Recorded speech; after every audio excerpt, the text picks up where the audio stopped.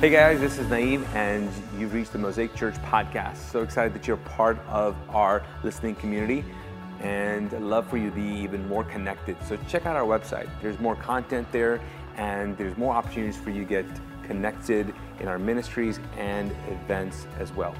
Also, love for you to share this content. If this is blessed to you, I know that God wants to use you to bless other people with it. So share this podcast, if you will. Lastly, would you consider supporting this ministry? This is made possible by other people's generosity, and I'd love for you to pay it forward. Join us to reclaim the message and the movement of Jesus together. So would you consider giving to this ministry? I know that God is able to do immeasurably more through us when we come together. Thank you so much. God bless you, and enjoy. So last week, Kristen rapped right after this video. Wow. We're going to call her the rapping pastor. Yes. I think we should actually come up with like fun names for her, and because, wow, I mean, I can't do that, friends. I can't. And besides, the song was like in the 80s or 90s or something, from the 90s, right? I wasn't even born. No, I wasn't. No. Actually, I was born. But it was not in the States. I was not in the States. Well, I was sort of in the States. Anyway, she's super talented. What can I say? Whatever. I'm not rapping this thing. I'm not. But I am so glad that she kicked off our series, because it's a great conversation. This whole idea about money and finances and how we need to have like a better perspective on it. I gotta tell you, back in the day, I used to be really weirded out about talking about finances in church, because I felt like I was telling people how to live their life. I know. But then I realized that Jesus talks so much about finances and so much about money because he kind of knew something that we did not realize. The truth is that we might think that sometimes when we hear a message about money and finances in the church that, that the church is trying to control your life, or God is trying to control your life. The truth is, when you see the teachings of Jesus, he's not trying to control your life. No, he's actually trying to set your life free from the power of money. Because the truth is that sometimes money can promise things that only God can provide. So let's jump into it. Let's find out what's going on. Now, I got to tell you, this first passage of Scripture is pretty interesting. This is what Jesus said. Matthew 6:24, NIV translation, by the way. It says, "No one can serve two masters. He will either hate the one and love the other, and he will be devoted to one or despise the other. You cannot serve both God and money." Now, you might have heard this passage before. You kind of go, well, I don't know. Do I really believe this? I'm not quite sure. Here, Jesus is saying that somehow money will become your master. It'll want to become your master. It'll want to rule over you, even though you think that you control it. You know, it's interesting. I live with 2 cats. Yes, 2 cats. I do. Not by choice, friends. No, not by choice. But because of love, I do. By love. And what I mean by that is like my wife Ashley loves cats. My daughter loves cats. I'm not quite sure about my son. He tolerates them. And so do I. Yes, we have 2 cats. First cat is Harry Potter. Yes, Harry Potter, black cat. And the other one is Katniss Everdeen. Yes, from Hunger Games. It's a thing. I don't know what it is. Now, my mom's into cats as well. In fact, she had a cat. And the cat's name was Boo. Yeah, Boo. And it was like one of those, like it looked like Garfield, like the cat. Like big, fluffy, orange cat. And she loved that cat. And then my mom, actually, sad story, got deported for about 3 years. So when she was away, we were trying to get her back. It was a complicated thing. Anywho, her cat passed away, died. And my sisters were like, you got to do something. I'm like, what are we going to do? And they were like, Mom cannot hear any bad news. We got to figure this out. And so my sisters came up with this idea, okay? Now, this is what pets make you do, crazy things, okay? Crazy things. By the way, I think cat people are crazier, right? If you're in the chat, let me know. Are the cat people crazier or dog people crazier? I think they both are. But anyways, let's go back to the story. So we're trying to fix this situation because my sisters do not want to let my mom know that her cat died, which is another issue, by the way. So they come up with a game plan. They come up with getting another cat that kind of looks like Boo. So one day I show up and they've got a cat. They're like so excited. They got a cat. Now this cat is orange, but not as fluffy. Okay, it's really super skinny. Still orange though. Yeah, still orange. And it is it's a boy, not a girl. Okay, so that's a problem. And then I was like, oh, okay, so this is Boo. This is the new Boo. We're just gonna go with that. And then my sisters go, no, it's not Boo. Its name is Pez. I was like, oh, Pez. I was like, well, but we're going to call it Boo, right? And they're like, no, you don't call it Boo because it'll be confused. And I'm thinking, what is going on? You're going to now tell mom when she comes back, like, her cat, like, lost weight, had a sex change, and changed her name? Like, what? And this is their same cat? What is going on? What's going on? It's interesting because I think sometimes pets seemingly make their owners their pet. Now, why is this so important? It's really not, first of all. But I do think it makes a good point. I think that if you and I were serious about thinking about our finances and how we relate to finances, you realize that that money, even though it needs to be your pet, you are its pet. Like money controls you more than you control it. See, with an animal, like if it makes you do stuff more than you get from the pet, I mean, you're doing more. I think money does the same thing. I think even though we are supposed to make our money work, we work for money. We do. They're like, and we are used to that reality. The problem is Jesus is saying, yeah, but money is a cruel master. It's a great servant, but it's a cruel master. And you do not want to become money's pet because it's cruel. It's cruel. And it won't allow you to serve God's purposes, nor will allow you to step into the fulfillment that you have and you want in life. So let's jump in. Let's figure out, what does the scriptures say? The scriptures talk about the fact that even though we resist this idea, it is true in America. Did you know just statistically, 55% of households live paycheck to paycheck? These numbers vary. Now, with COVID-19, I mean, this pandemic, things have changed, but man, it's crazy. 60% of households or more carry credit card debt. 70% of Americans say that they're worried about finances. The average family carries $10,000 in credit card debt, and we're not even talking about like college tuition that we're trying to pay off. Isn't it amazing? An average 21-year-old owes $12,000, and by 28, they owe $78,000. Again, these are stats. These change up and down, but man, isn't it crazy? And then also, this idea with money, money is so weird because your relationship with it is so strange. One, it's trying to make you its pet, I think, but we're emotionally tied to money. I mean, I think that's the issue, isn't it? We are. And also, what it allows us to experience, like as in, like when you get money, you go, oh my gosh. I remember my first job, I was like, oh my gosh, I'm rich. And then I realized I don't make a whole lot of money. I'm like, I need some more money.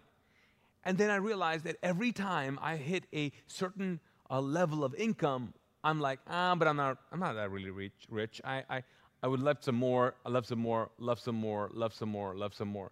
And you've heard statistics like if you make 35 or 40 grand US dollars, you are on the number, like you're 1% like rich people in, when you consider the world. Now, I know that's not a real life. I get that, and I get that. But the truth is that rich or being rich is a moving target. We'll always continue to try to figure out, are we there yet? And it's going to keep on going. Again, we have this relationship with money that's kind of vague, it's strange, we're trying to pursue it, and it's kind of trying to manipulate us.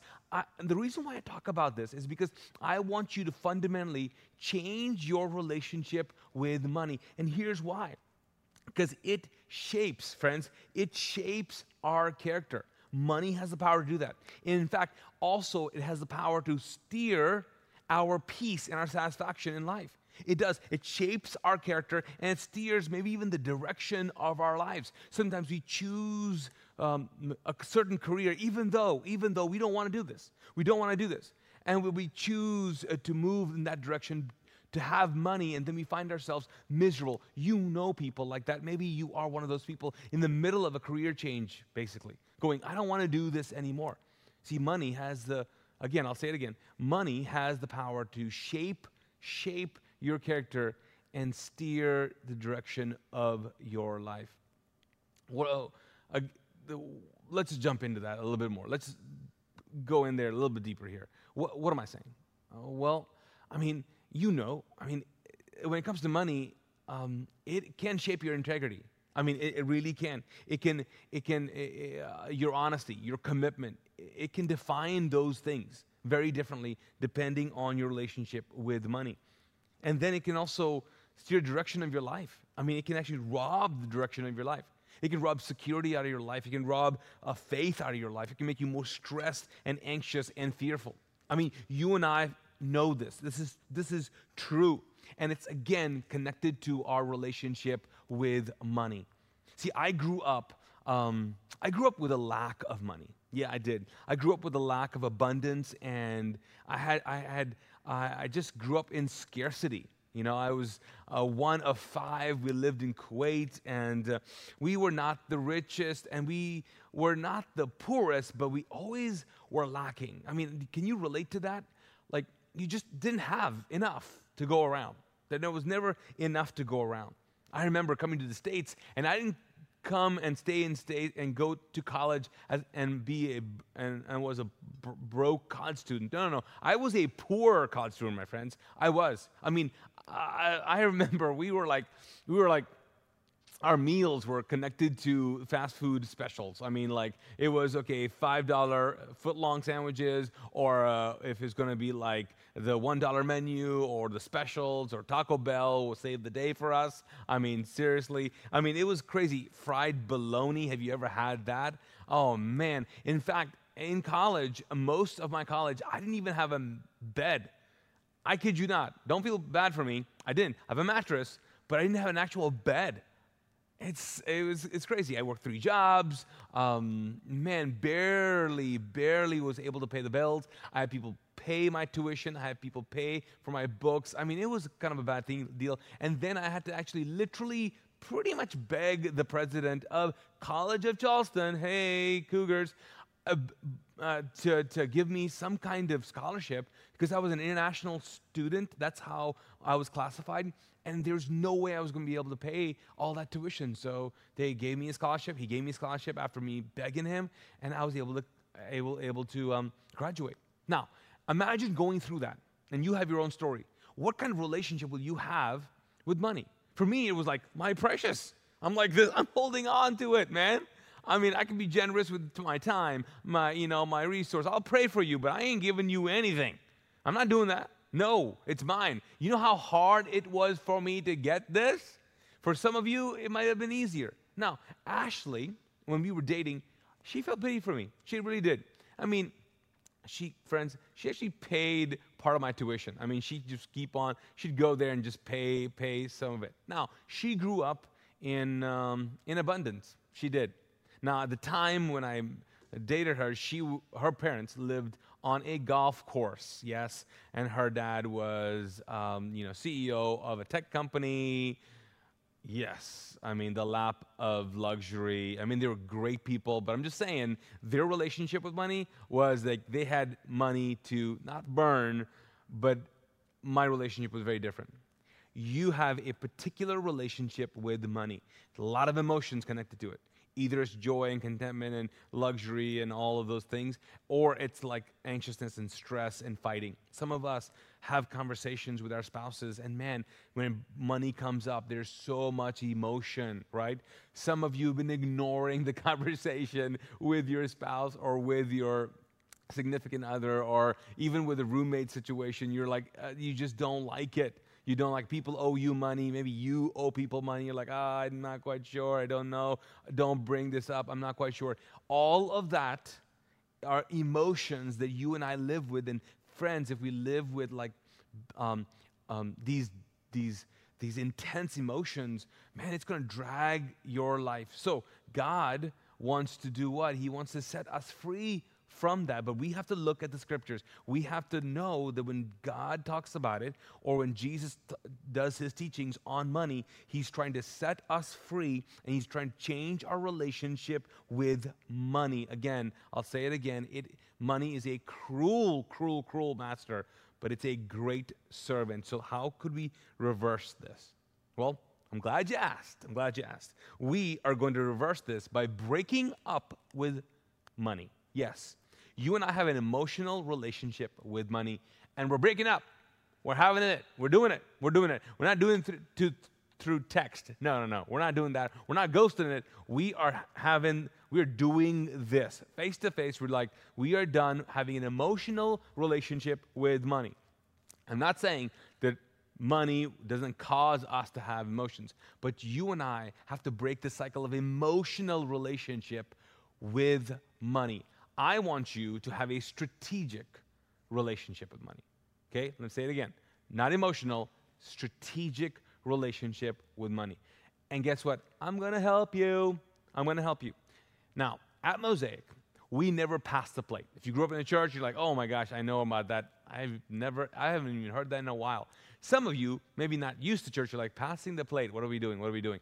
And others of you are thinking, I am so glad I'm watching from home, because there's no passing the plate. There's nothing. That's not happening. I'm so comfortable right now. I'm good. So the good thing is, those of you who are online, that's great. But those of you who are here at the Hope Center, you are my guinea pigs. Now, I'm not going to make you uncomfortable. But here's what I'm going to do. I'm going to pass the plate. Usher's going to come. Okay? So they're coming. And you're going to notice that there are envelopes in their bucket. I want you to grab the bucket, take one envelope. Just take one. You're like, I don't like this. I know. Again, see, you're having an emotion. You're having a reaction to it, right? An emotional reaction to it. Just take it. Go ahead. Ushers, yes. Take it. Don't take your time, but just pick one. Just pick one. Everybody needs to have one at the Hope Center. Those of you, again, who are watching, you're like, I'm so glad that I am not there right now. I know, whatever. But friends, those of you at the Hope Center, love you guys. Grab an envelope. Don't open it up, though. Okay, here's the thing. I'll tell you what's in it. Now, we do not pass the plate at Mosaic. We never have in 15 years. Hello, we have not. Okay, we never wanted to put you in a place that you had to give to us. We wanted you to be generous towards us. Like, we never wanted to take from you. We wanted you to give, in a sense, out of the generosity of your heart. And so we are passing the place today, and in the envelope is $10. Yes, $10 for each of you. You get $10. You get $10. We all got $10, okay? Hopefully you grabbed one of those envelopes. And if you didn't, come on, play along. Your kids, though, especially the elementary kids, are going to get an envelope as well. They get $5, not 10. Okay, they get $5. Now, before you do anything, right now, just stop, listen. You are right now thinking, I don't want to open this up, because you just had an emotional reaction to the envelope. If you open it up, and you're welcome to, you'll see the $10, and and you thought of something. Instantly, you're like, I'm putting it back. I'm so glad I got it. Oh, that helps me out here. What do you want me to do with this? Oh my gosh. Some of you guys are already like, it's a burden. Relax. See, that's what I want to break. I want to break this emotional connection, highly charged emotional relationship you have with money. Remember, I want us to move to a strategic relationship with money. Money is paper, friends. It's paper. It's not a toy. It's a tool. And money is just paper. Okay. And so we can be strategic about it, and that's what I want you to get to. So let's jump in, because the teachings of Jesus and the teachings of the scriptures are connected to using finances, using money as strategic investments and not having this emotional connection to it. So let's jump in. So what does it look like? The first thing I need you to understand is that scriptures talk about this idea of percentages when it comes to spending or using money strategically. Okay, 2 Corinthians 9:6-8 says this. Remember this, a farmer who plants only a few seeds will get a small crop, but the one who plants generously will get a generous crop. You must each decide in your heart how much to give, and don't be reluctant or respond to pressure. Don't do that, for God loves a person who gives cheerfully. And God will generously provide all you need. Then you will always have everything you need and plenty left to share with others. The translation, number one, remember that you're using money as, like I said, an investment. Also, think of, don't be swayed by other people's spending habits. No, you think of your life. And I think here, I want to say, and this might be stretching a little bit, but I want to say he's thinking, I want you to think percentages. I want you to think like strategic. I want you to understand that you're going to be very strategic on how you're going to use money to seed your future. To seed your future. How are you going to do that? And so I think, friends, this points to this idea of being so smart and so strategic with money. Again, moving emotions out of it. Being people that think of percentages. So when you manage your finances, you go, I'm going to manage what I give. Here, the scripture saying, what I sow, what I keep, how I spend. He's talking about percentages on three things. Number one, he's thinking of percentages on saving, on giving, and of spending. He's saying, have a game plan, and it's connected to your character because God wants to transform you into a generous giver. See, this is deeper than that. So when we look at those three things, this idea of saving, giving, and spending, think of percentages. Now, you might have heard this idea. You might practice this. I think people do. But people, and especially strategic people, think of percentages. They know exactly how much resources and how much time and how much money they're going to give to what project because they want to head a certain direction and they want to end up a certain place, and so they're strategic with their schedule. You know this. It's the same with resources. So let me give you a suggestion. A suggestion is think of a 10-10-80 plan. I know, sounds like a mobile plan, right, for AT&T, but it's not. 10-10-80. 10% you save. 10% you give away, and 80% you live off of. You spend. What if you did something like that? Now, this is just a suggestion, but let me jump into it, right? 10% saving. Can you do that?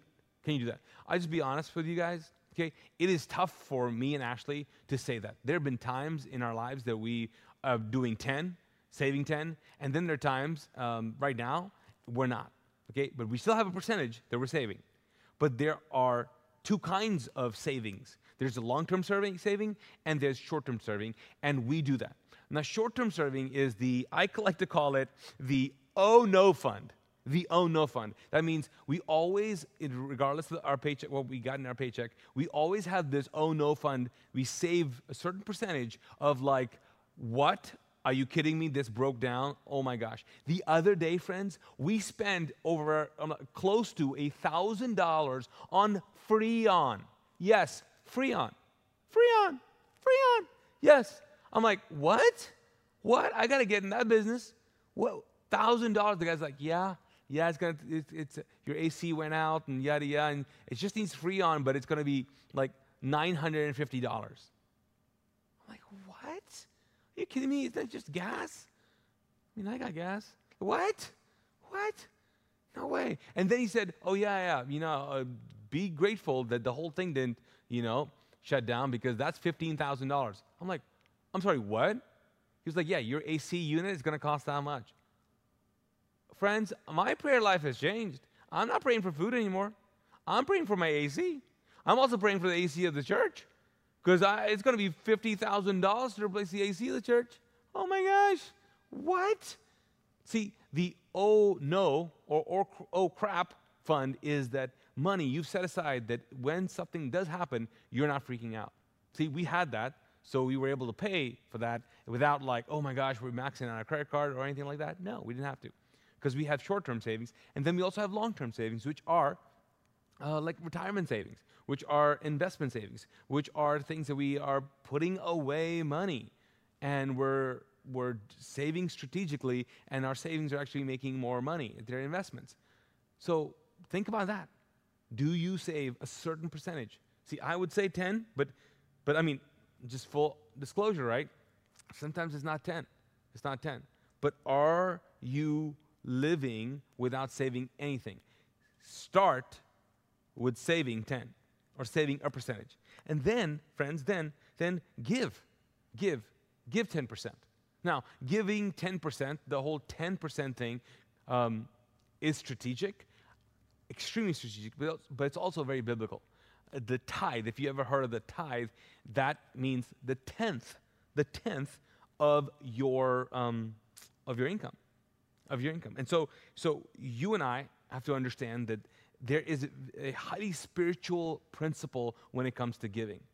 Now, I love this Proverbs 11:24 in the Message translation. It says this: the world of the generous gets larger and larger. The world of the stingy gets smaller and smaller. I think it's so true. It does. It seems like the generous people in my life, their world is always bigger and bigger. I don't know why. But the stingy people, their world is very small, and they want to control it. I think that God wants to speak to us about how large is your world, or how small is your world. How about this? How large is your God, or how small is your God? I think your generosity is connected to how big you think God is. So when it comes to tithing, God instituted tithing in the Old Testament and also through the New Testament to break the power of money in our lives. Because again, money promises what only God can provide. See, in Malachi, it's an Old Testament book, it says this, and I don't know if you've ever read this before. Malachi chapter 3. You might call it Malachi. That might be a respectable way of saying the word. I'm not quite sure. I think it's Malachi. Okay? Chapter 3, verses 6 through 12. It says, I am God. Yes, I am. I haven't changed. Okay? And some translation says, I do not change. And then he says, and because I haven't changed, you, the descendants of Jacob, you haven't been destroyed. You have a long history of ignoring my commands. You have done a thing I've told you not to do. Return to me so I can return to you, says God of angel armies. Now, I'm reading the Message translation because it really gets to the point right here. And then he says this. He says, but you ask, but how do we return? Begin by being honest. Do honest people rob God? But you rob me day after day. Here God is saying to his people that you're robbing me. And they're going, what do you mean? What do you mean we're robbing you? And then it goes on and says, you ask, how have we robbed you? And then God says, the tithe and the offering, that's how. And now you are under a curse, the whole lot of you, because you're robbing me. Bring your full tithe to the temple treasury so that it may be ample provisions in my temple. He's like, oh, okay. Now he's saying, you're robbing me.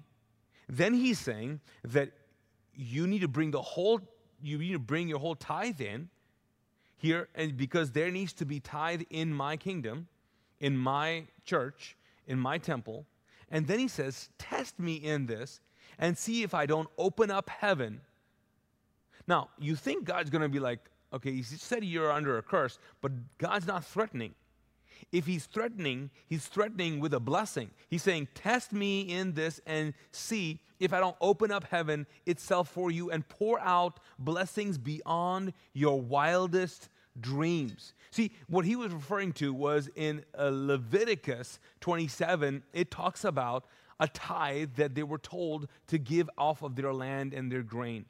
God has strategically set this up. Why? Because, friends, if you call yourself a Christian, right? If you don't call yourself a Christian, again, this section might not connect to you. But if you call yourself a Christian, here's the deal. You are calling yourself that because you're basically saying that I'm about what God is doing, what Christ is doing in the church. You're about his kingdom. You're about his work here in the world. His kingdom come, his will be done.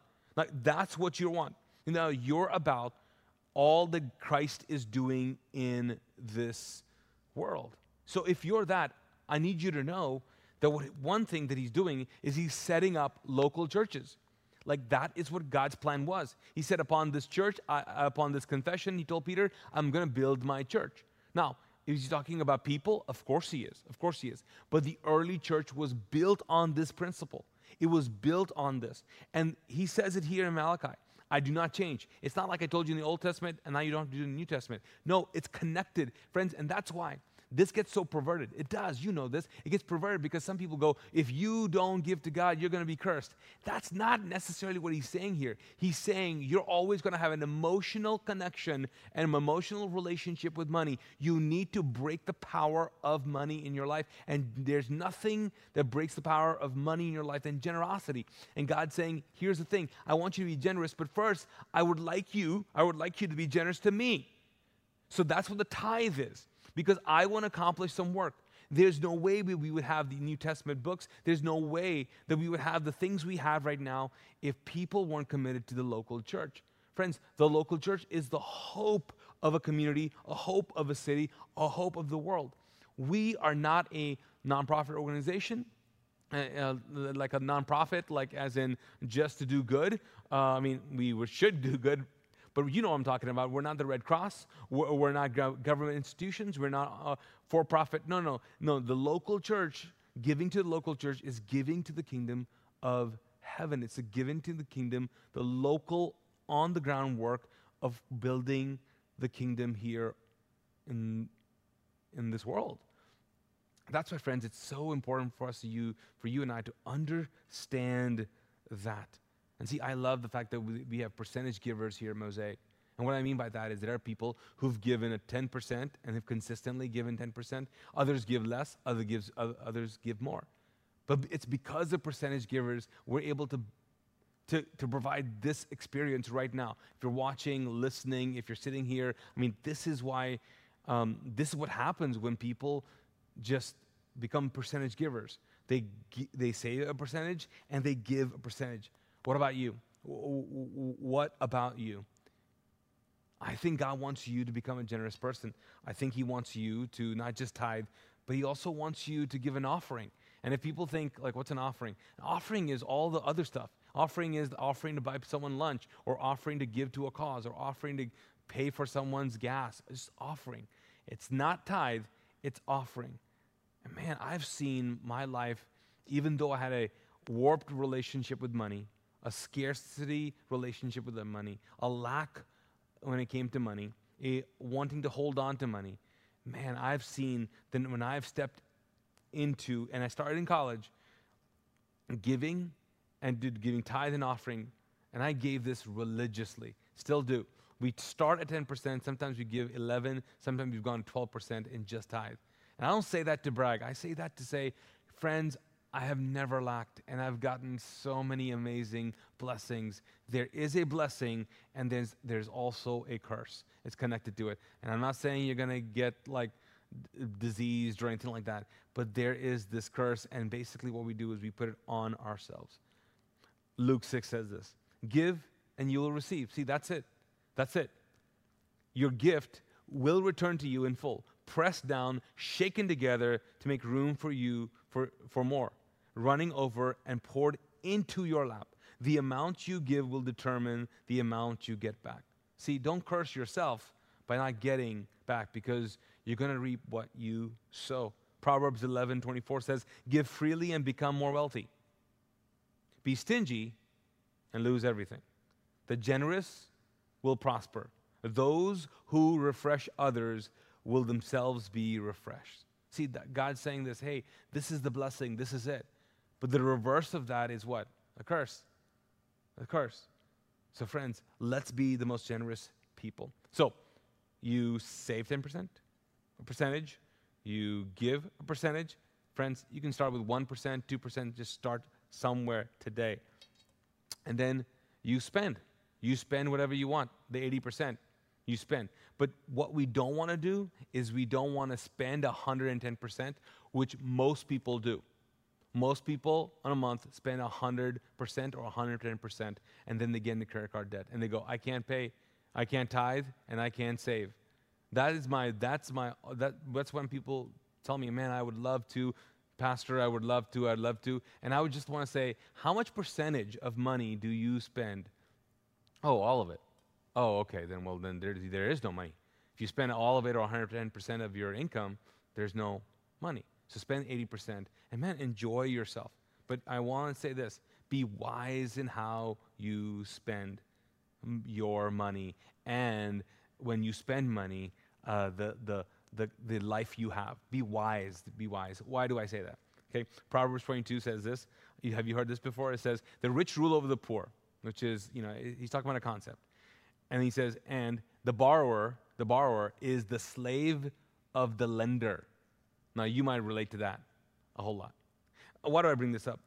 Because Ash and I have had pretty awkward conversations with family members who have either asked for certain things, like, for example, co-signing for them, just being honest, or putting our credit on the line for them. And we've had some really tough conversations about it. Because I'm not quite sure if we want to spend our resources and our money and our credit that way. Guys, it's okay. It's okay. Because if you have an emotional relationship with money, here's what you're going to do. You're going to give money away. You're going to co-sign for people. And you do this not because you're generous, because you feel bad. Did you hear me? You feel bad. Again, it just connects you to this unhealthy emotional relationship you have with money. But today, hopefully, you're going to have a strategic relationship with money, not emotional. You broke up. You broke up. You know what? You told money. You know what? It's not me, it's you. It really is. Okay? It really is. So we're breaking up. We're breaking up. Now, as we end, what are you going to do with this envelope? You got $10. $10. So, Naeem, what's the point of this? Here's the point. I want you to do something that you might have not been doing with your finances, and you're going to start with the envelope that you got. Okay. Now, those of you online, just play along. Just play along, because there's no envelope for you. Sorry.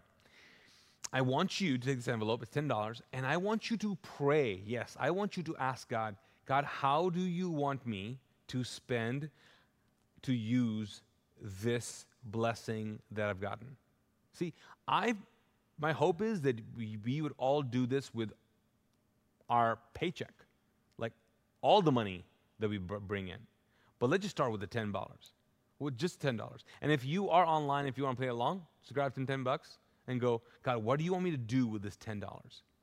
if you and I can break the habit of having an emotional relationship with money and more of a strategic and maybe even a spiritual relationship with money, if we can begin to ask God, what do I need to do with the resources you've given me? Friends, your life will change. I'm not going to promise you that you tithe and oh my gosh, you're going to drive a BMW. No. Okay? That is not the deal. I will tell you, but if you change your relationship with money and you make it out of emotional, take it out of there and make it more spiritual, if you begin to pray and ask God how to use the resources that you have, all the resources you have, you're going to step into moments and it's going to blow your mind. And guess what? You're going to be a Christ follower, as in you're going to be all about the kingdom because you're going to be building God's kingdom here on earth. All right, last question before I let you go. Here it is, the big point, the big idea, right? Take this money, pray about it. Because here's the deal. The question is tied to this prayer. The question is, how much money can God trust you with? Have you ever thought that? I know you've prayed about it, like as in, I want more money, because who hasn't? But how much money can God trust you with? Can He trust you with this $10? You're like, yeah, because I'm just going to give it back. No. Don't give it back. No. Give it to someone, buy someone's lunch, pay someone's gas, buy them a Starbucks, buy them coffee, buy them whatever. I don't even care what you buy them, okay? I don't know. You ask God what you want to do with this money. The question is how much money can God trust you with, my friends? Luke 16 says this, if you are faithful in little things, you will be faithful in large things. But if you are dishonest in little things, you won't be honest with greater responsibility. Friends, we have to understand that God wants to give us greater things, but He wants us to have a greater sense of responsibility.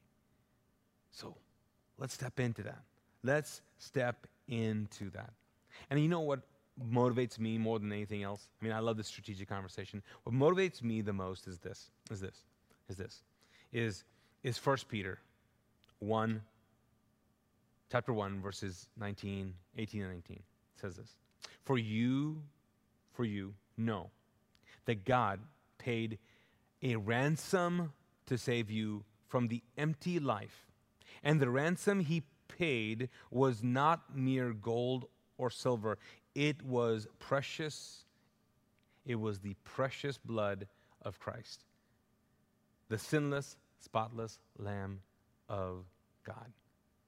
See, God saved me from a poor life with a rich price.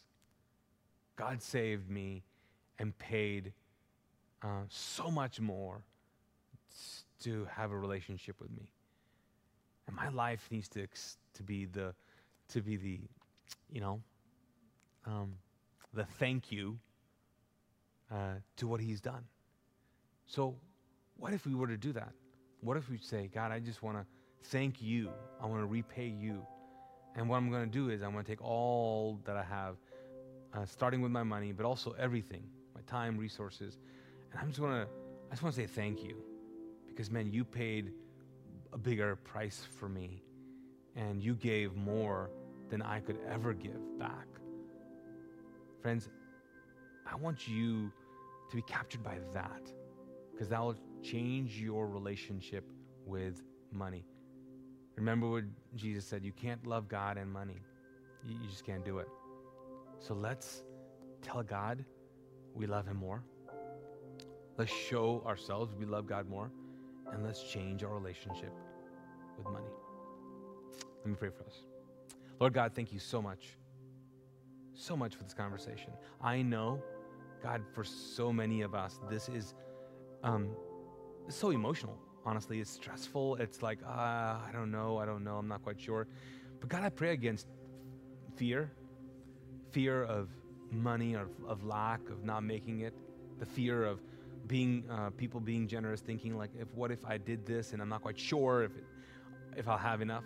God, I pray you break us free from this power that money has. Set us free from fear. God, for some of us, set us free from guilt and shame. Guilt and shame, God, of like knowing what to do but yet not doing it. God, break us from that. God, you don't want us to feel condemned. You don't condemn us. God, no, you don't condemn us. You accept us. You believe in us. And so I pray, God, that we would have the courage to do what we know is right. But God, I pray also for all the needs out there. God, there are people who are meeting financial needs right now or trying to figure out what they're going to do. And God, there seems to be no way. I know, God, that you are the God of impossibles. And so I pray a blessing over each and every person who's listening to me, their finances, that God, as they sow, they will reap abundant, God. In Jesus' name I pray, amen and amen.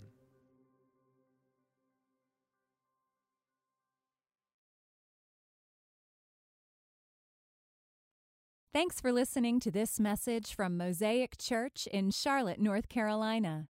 For more audio and video content, visit us at mosaicchurch.tv.